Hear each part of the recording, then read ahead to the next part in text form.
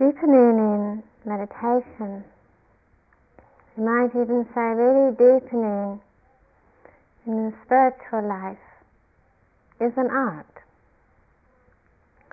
And like every other art that we might develop in our lives, it is something that requires both discipline and it requires love. And those two in the spiritual life are really quite inseparable. The discipline is perhaps the more formal aspect of the meditation, learning the practice, learning the form, developing qualities of perseverance, of commitment, of steadiness, becoming familiar with the practice or technique as such. This is the discipline aspect of meditation. But this aspect of meditation is really only meaningful in any way if it is equally balanced by the quality of love. Without that quality of love, of course, we can become really master technicians of meditation. We can know the form very well, we can be very good at effort, we can be very good at technique, we may even be quite familiar with striving and with forcing. It is the quality of love that gives meaning to the form. Without that quality of love, we may be masters of something which is quite empty for us. I feel often it happens in the West that we as Westerners find the discipline aspect easier than we do the aspect of love. We probably all have quite long histories of learning how to be good at things, learning how to succeed, learning how to be on top of things, learning how to achieve, etc. It is harder for us to approach the things that we do in our lives, and perhaps this most significant thing that we do in our lives, our own inner journey. It is harder for us to approach this in the spirit of love. It's much easier for us to think of this as work. I personally would love to see the word work no longer associated with meditation. We are more skillful at thinking of getting through things, or confronting things, or getting to the bottom of things.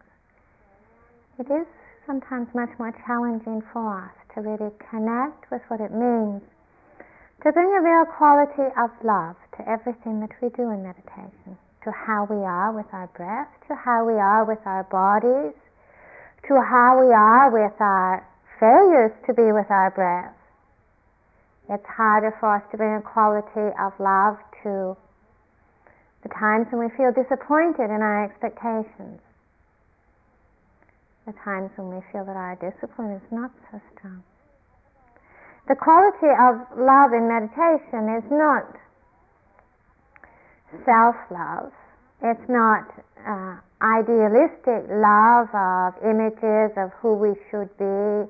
It's not a kind of romantic love. In a way, it is a devotional love that we develop in meditation. Not a devotion to someone as such, but perhaps a devotion and a love more of being clear, being conscious, a love of being awake, a love of being present, a love of being with all that which is, the simple and the complex. This quality of love in the spiritual life, in the life of meditation, we might speak of as reverence. Now, reverence is not always an easy word for us. We might associate it with all kinds of religious images. We might think of nuns and monks in uniforms on bended knees making offerings. For us, a place of reverence might seem to belong in a church or a monastery. And reverence does often have the association of worship, a worship of something loftier, which is outside and which is perhaps higher and above ourselves. And many of the images we have around this world are both romantic and idealistic. And I think it's also true that many of these images that we have to do with our past, with a religious history, which really doesn't have very much to do with our lives now. But just because we may have forsaken religious history, religious conditioning as being no longer meaningful to us, it is probably going too far to say that it is wise for us to forsake this quality of reverence, or to dismiss its significance in our own path. How would our own path be different?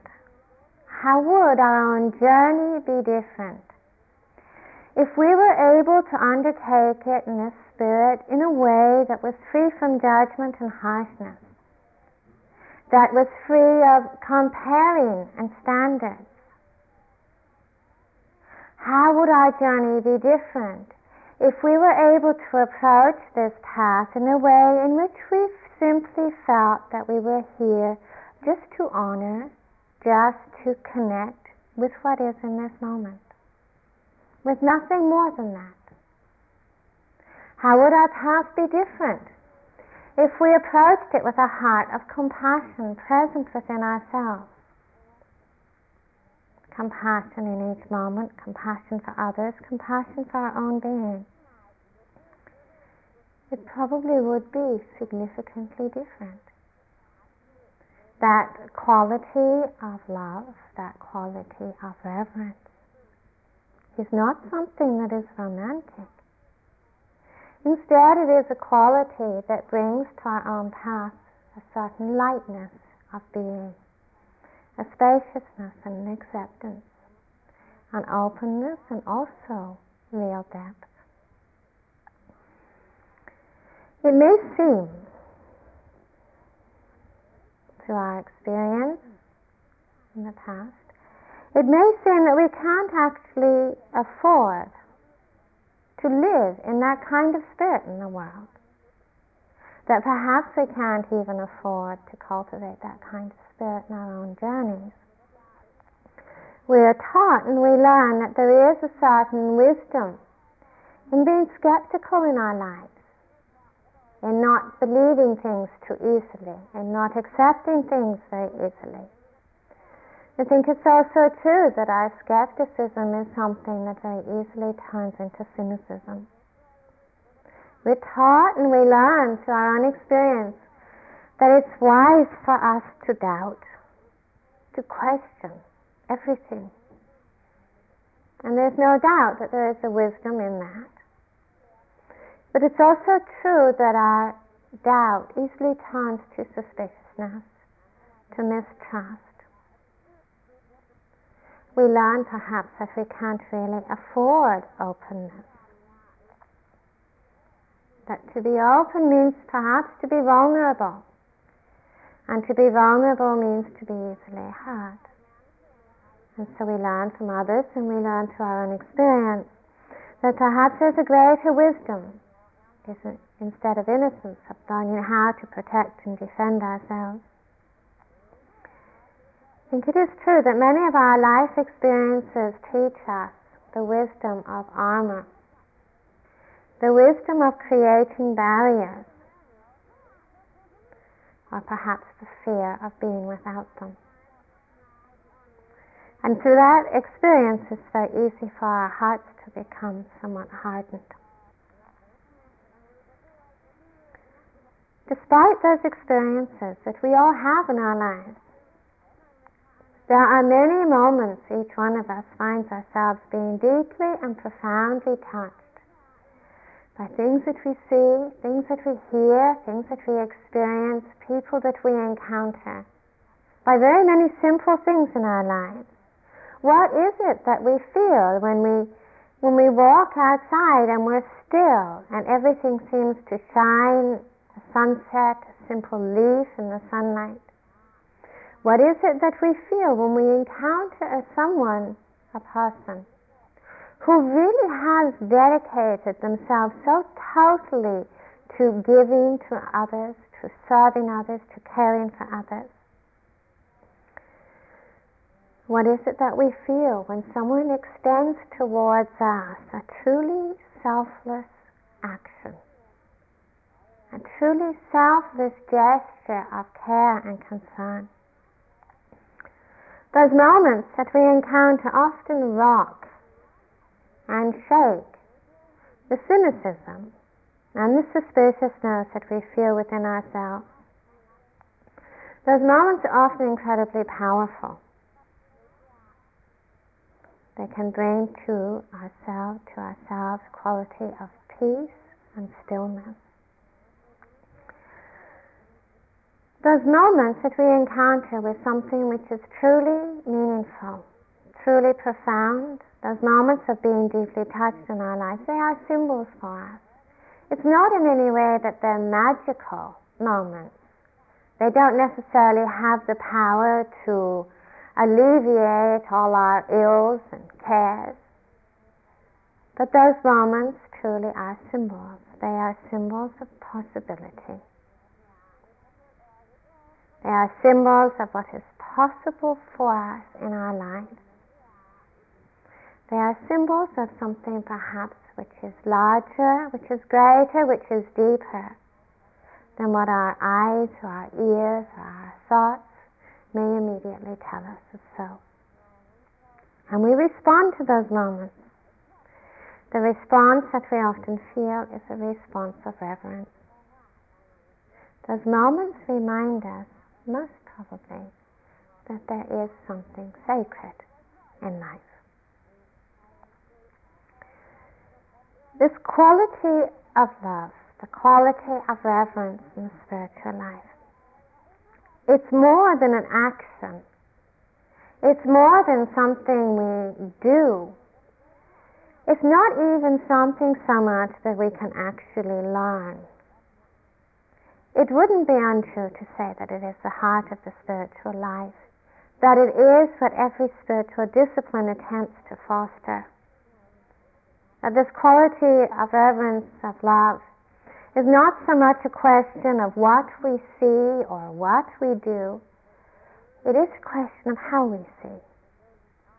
And it's a question of how we do what we do.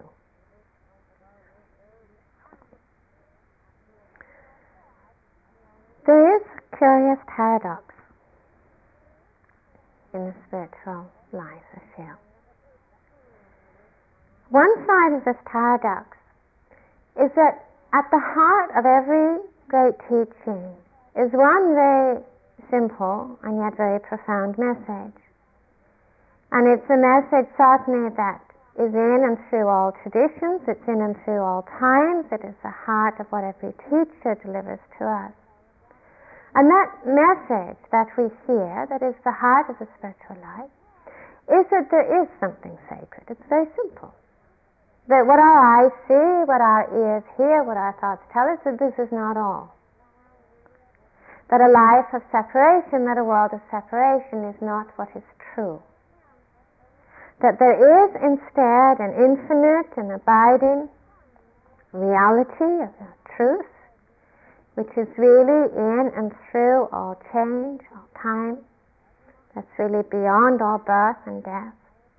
And that this reality, or this truth, is really the essence too of our own being. The words that are used to describe this reality are many, whether it's truth or oneness or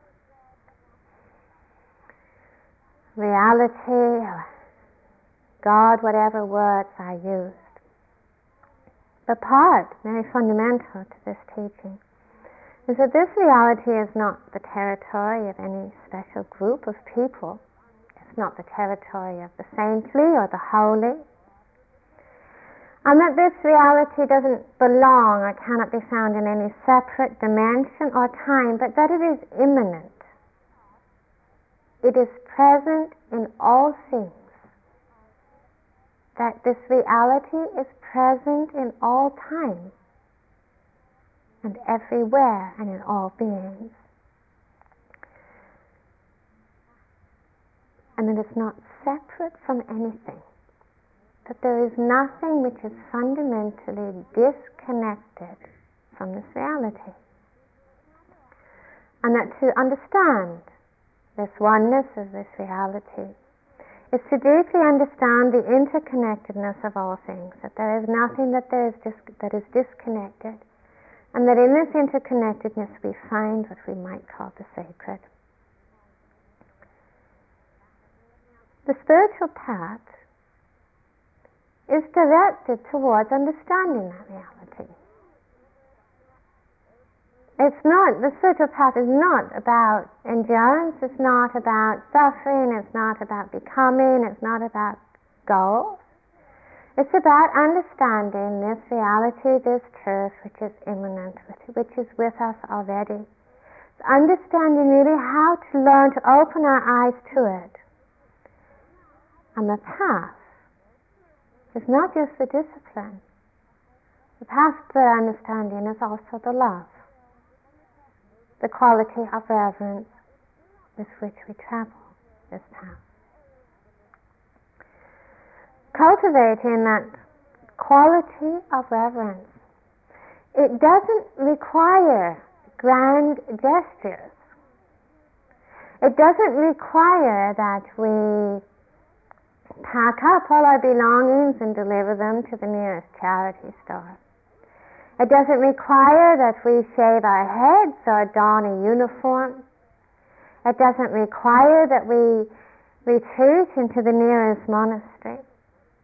If this reality is immanent, it's not going to be found any more easily in a uniform or behind particular walls. It can only be found where we are. It's a poem I'd like to read to you. My daily affairs are quite ordinary, but I'm in total harmony with them.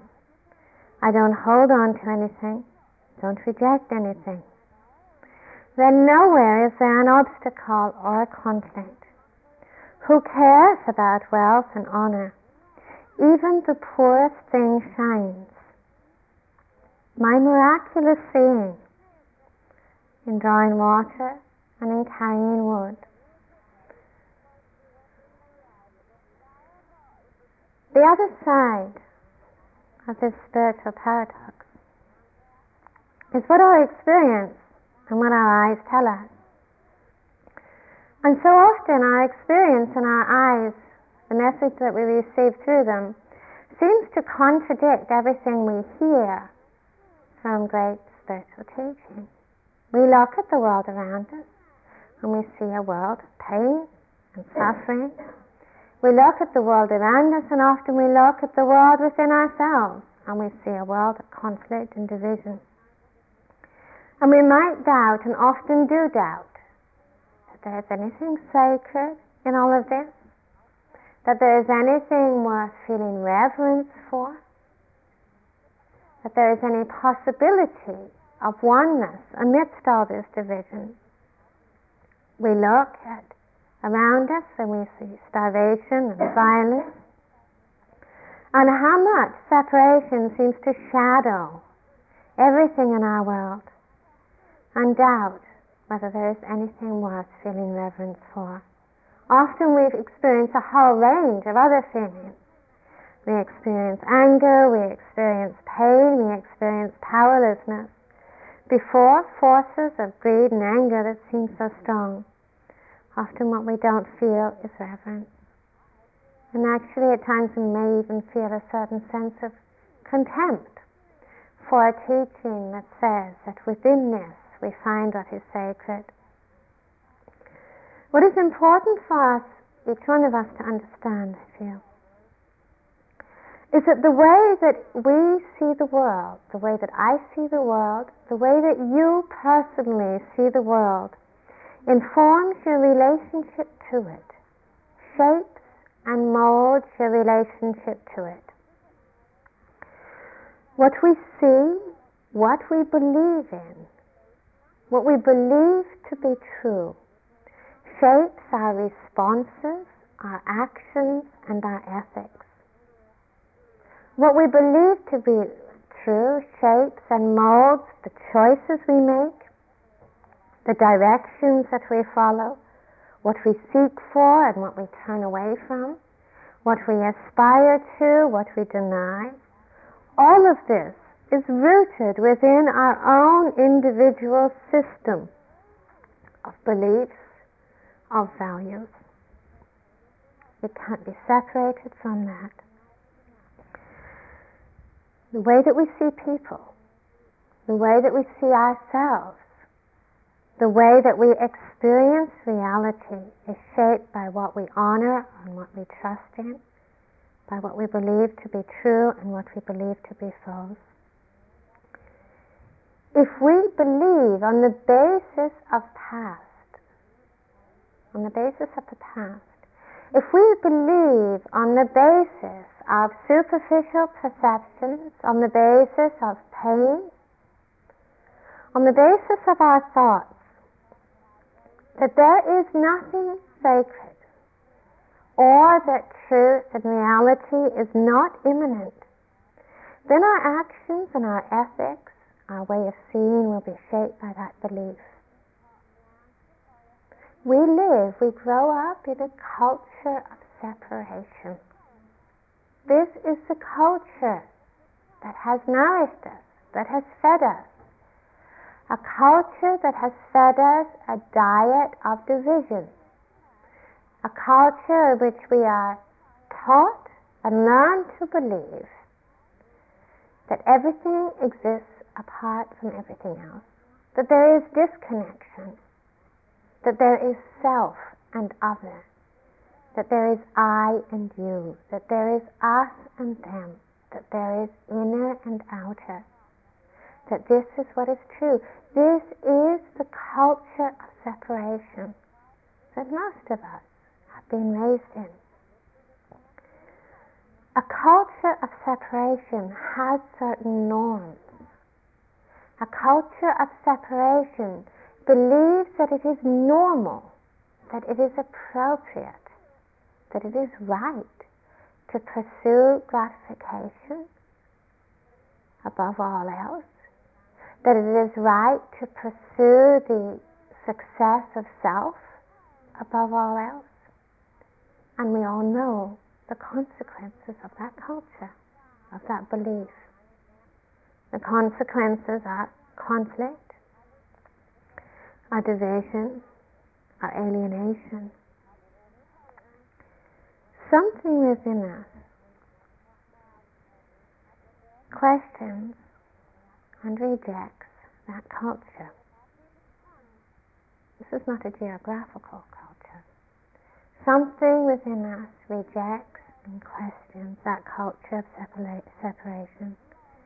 There is something within us that yearns to find some sense of meaning, some quality of depth, some quality of something sacred, amidst all of this apparent division and separation that we live in.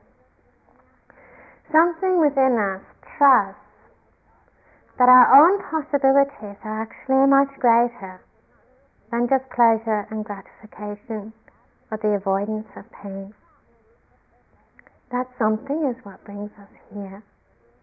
That something is what leads us to cultivate and to connect with not only the discipline of spiritual practice, but also this quality of love and of reverence within it.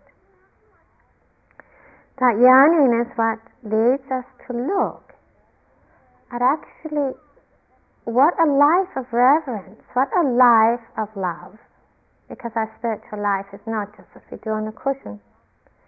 What a spiritual life of reverence actually means, what it means not just to practice meditation, but what it means actually to live with a meditative spirit and to question if this is really possible for us in the midst of a life of busyness, of doing, of interaction.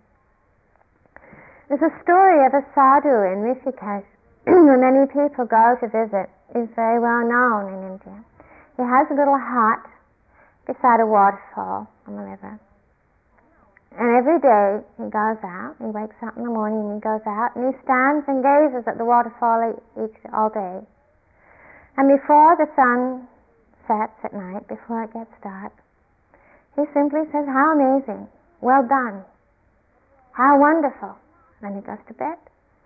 And the next morning he gets up and he does exactly the same thing. He says, "Amazing, well done."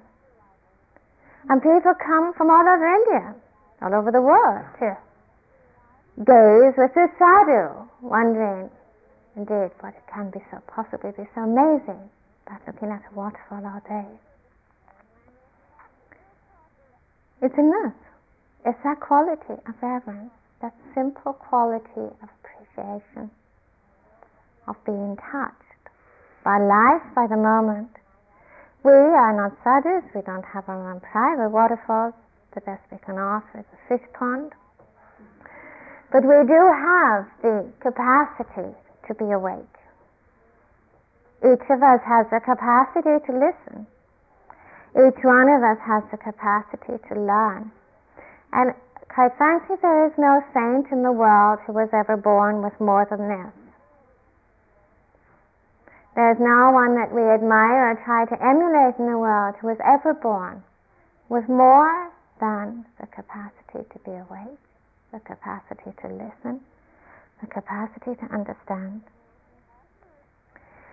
In the Zen tradition, there's a very well-known saying that says, "To a sincere student, every day is a fortunate day." Now, this doesn't mean that if you practice Zen, you have a life filled with sunshine. What it points to, what it directs us towards, is the attitude, the spirit with which we need to cultivate this path. The spirit which enables us to make this journey with ease and with lightness and with depth. It is a spirit of making no distinctions, of creating no differences, and therefore creating no opponents. When we make no distinctions between what is holy and what is not, between what is spiritual and what is not, between what is worthy and what is not, when we no longer make those distinctions, we can say we live with a meditative spirit. When we go to wash our dishes with the same spirit in which we approach sitting on our cushion, that is a meditative spirit. When we listen to our own clamoring thoughts, with the same sensitivity and the compassion that we might listen to someone we care for in distress, or we might listen to a Dharma talk. That is a meditative spirit. It's a radical change in our attitude and our approach. It is so much easier in many ways for us to live in a world of images and conclusions and judgments that tell us what is good and what is bad, what is worthy and what is not, what is valuable and what is mundane. It's so much easier in so many ways to inhabit that world of superficiality and conclusions than to live in a way in which we can truly honor each moment as being worthy of great awareness, and to also to understand how that great awareness transforms the moment that we're in.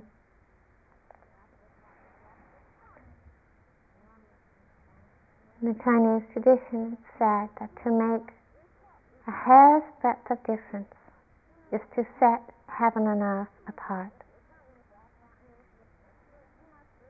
It is easy for us to do that. How do we look upon the wandering mind? How do we feel about the distracted mind?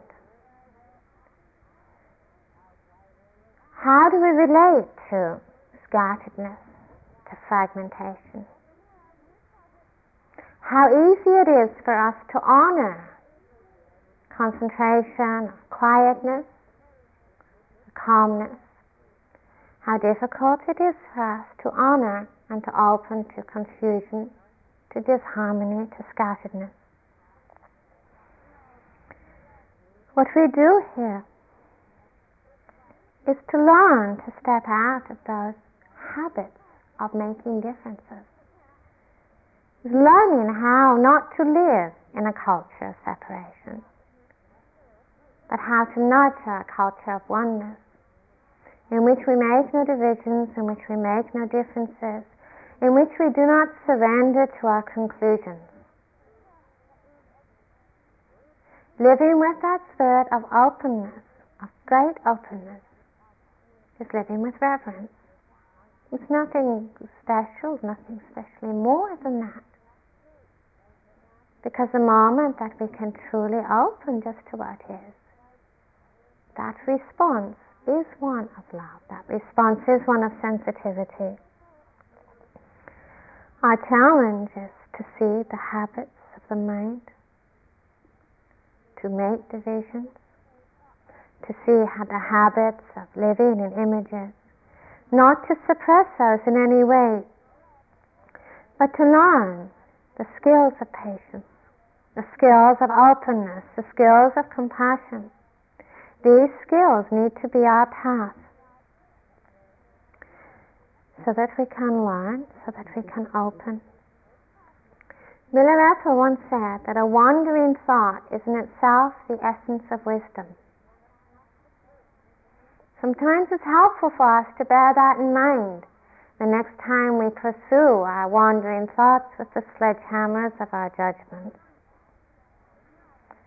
It's helpful for us to bear that in mind the next time we feel that we have to control scatteredness or distraction, that we have to get rid of this or rid of that.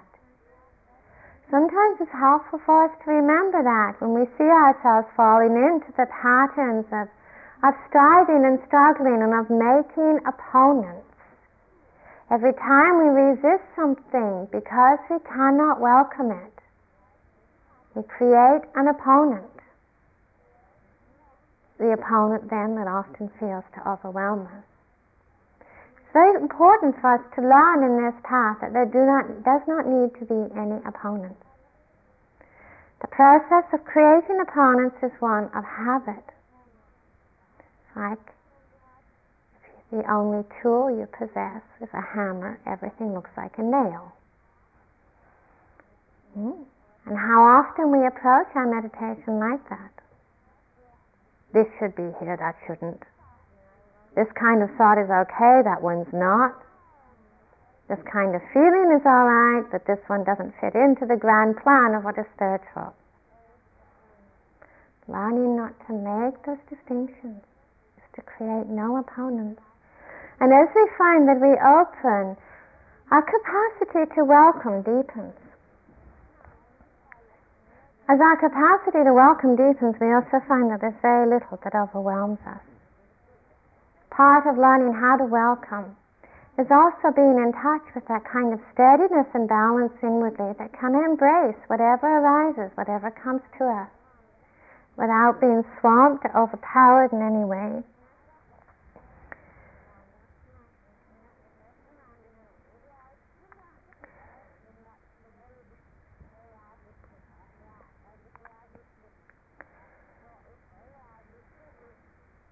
In meditation,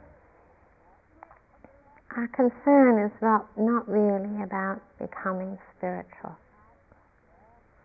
Our concern is not really about reaching some kind of destination, at the end of the first week, or at the end of the second week, or at the end of the month. Our concern really shouldn't be about having any kind of goals whatsoever. Our concern really needs to be how to be present, how to live every moment of our day here Every moment we're awake with a truly meditative spirit. And we find, when we can do that, how much we find ourselves startled to wakefulness by the smallest things. You know, you've probably been on retreats when you've walked around and you've seen some yogi entranced by a leaf on a tree, you know, seemingly hypnotized by the movement of a bug. You think, this is a pretty loony bunch, you know, kind of crazy, you know. I mean, what's so interesting about that? And yet you find that when we're truly open, it takes so little to move us. It takes so very, very little to startle us into a true sense of wakefulness. And how much in that just ordinary, very ordinary, daily things. How much very ordinary daily life is suddenly weighted with a true sense of mystery, with a true sense of beauty. There's a different kind of ethics that comes out of that wakefulness. There's a different kind of relationship, a different way of being in the world that comes out of that sense of connectedness. It's a very natural way of being, of abiding in non-harming, because it wouldn't occur to harm something which is only ourselves in a different form. And it's not only not harming, it is also a seeking a way of being in which really contributes to the care and to the well-being of all things around us and all things within us. Not only in actions, but in a willingness to let go of our judgments, a willingness to let go of our standards, a willingness to let go of our expectations, a willingness to let go of our demands and our comparisons. That kind of willingness, that kind of letting go that comes with reverence, with love in the spiritual life, really brings a great sense of calmness and spaciousness. When we don't have to struggle with anything because we haven't labeled it or valued it as being unwelcome or as unspiritual. It's a great sense of spaciousness within ourselves, and we don't have to struggle. When we don't have to battle with any opponents, it's suddenly much more peaceful. It's a great sense of calm, a great sense of lightness of being,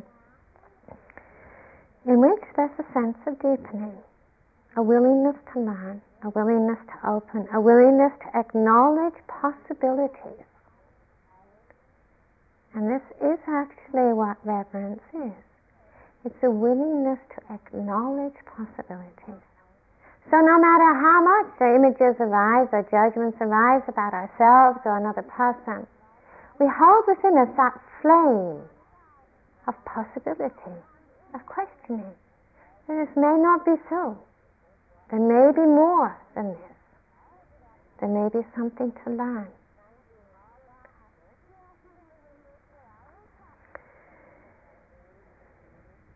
Each day to a sincere student is a fortunate day. It's a wonderful way to approach our practice. It's a wonderful way to approach our time here. That not only does this day or this hour offer to us such opportunities to learn, to be touched, to deepen, but that we also offer to this day and to this hour our own inner capacities for care, for sensitivity, for connectedness. How much we can be touched, can see more deeply, can listen well, can feel profoundly. To me, this quality of reverence, that kind of spirit, brings a real sense of immediacy to the spiritual path. The spiritual path is no longer about some long, arduous journey where you suffer now and are rewarded later. It's no longer about some long, heavy, uphill struggle towards something which shines in the distance. It's about how we are right now, about what this moment offers to us, and about what we can offer to this moment. This is where the discipline and the love in meditation are joined. Being focused, but being focused in a way in which we are truly treasuring and truly honoring each moment that we're experiencing.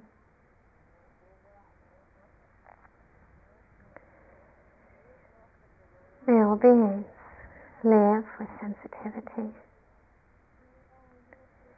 May all beings live with an open heart. May all beings live with reverence.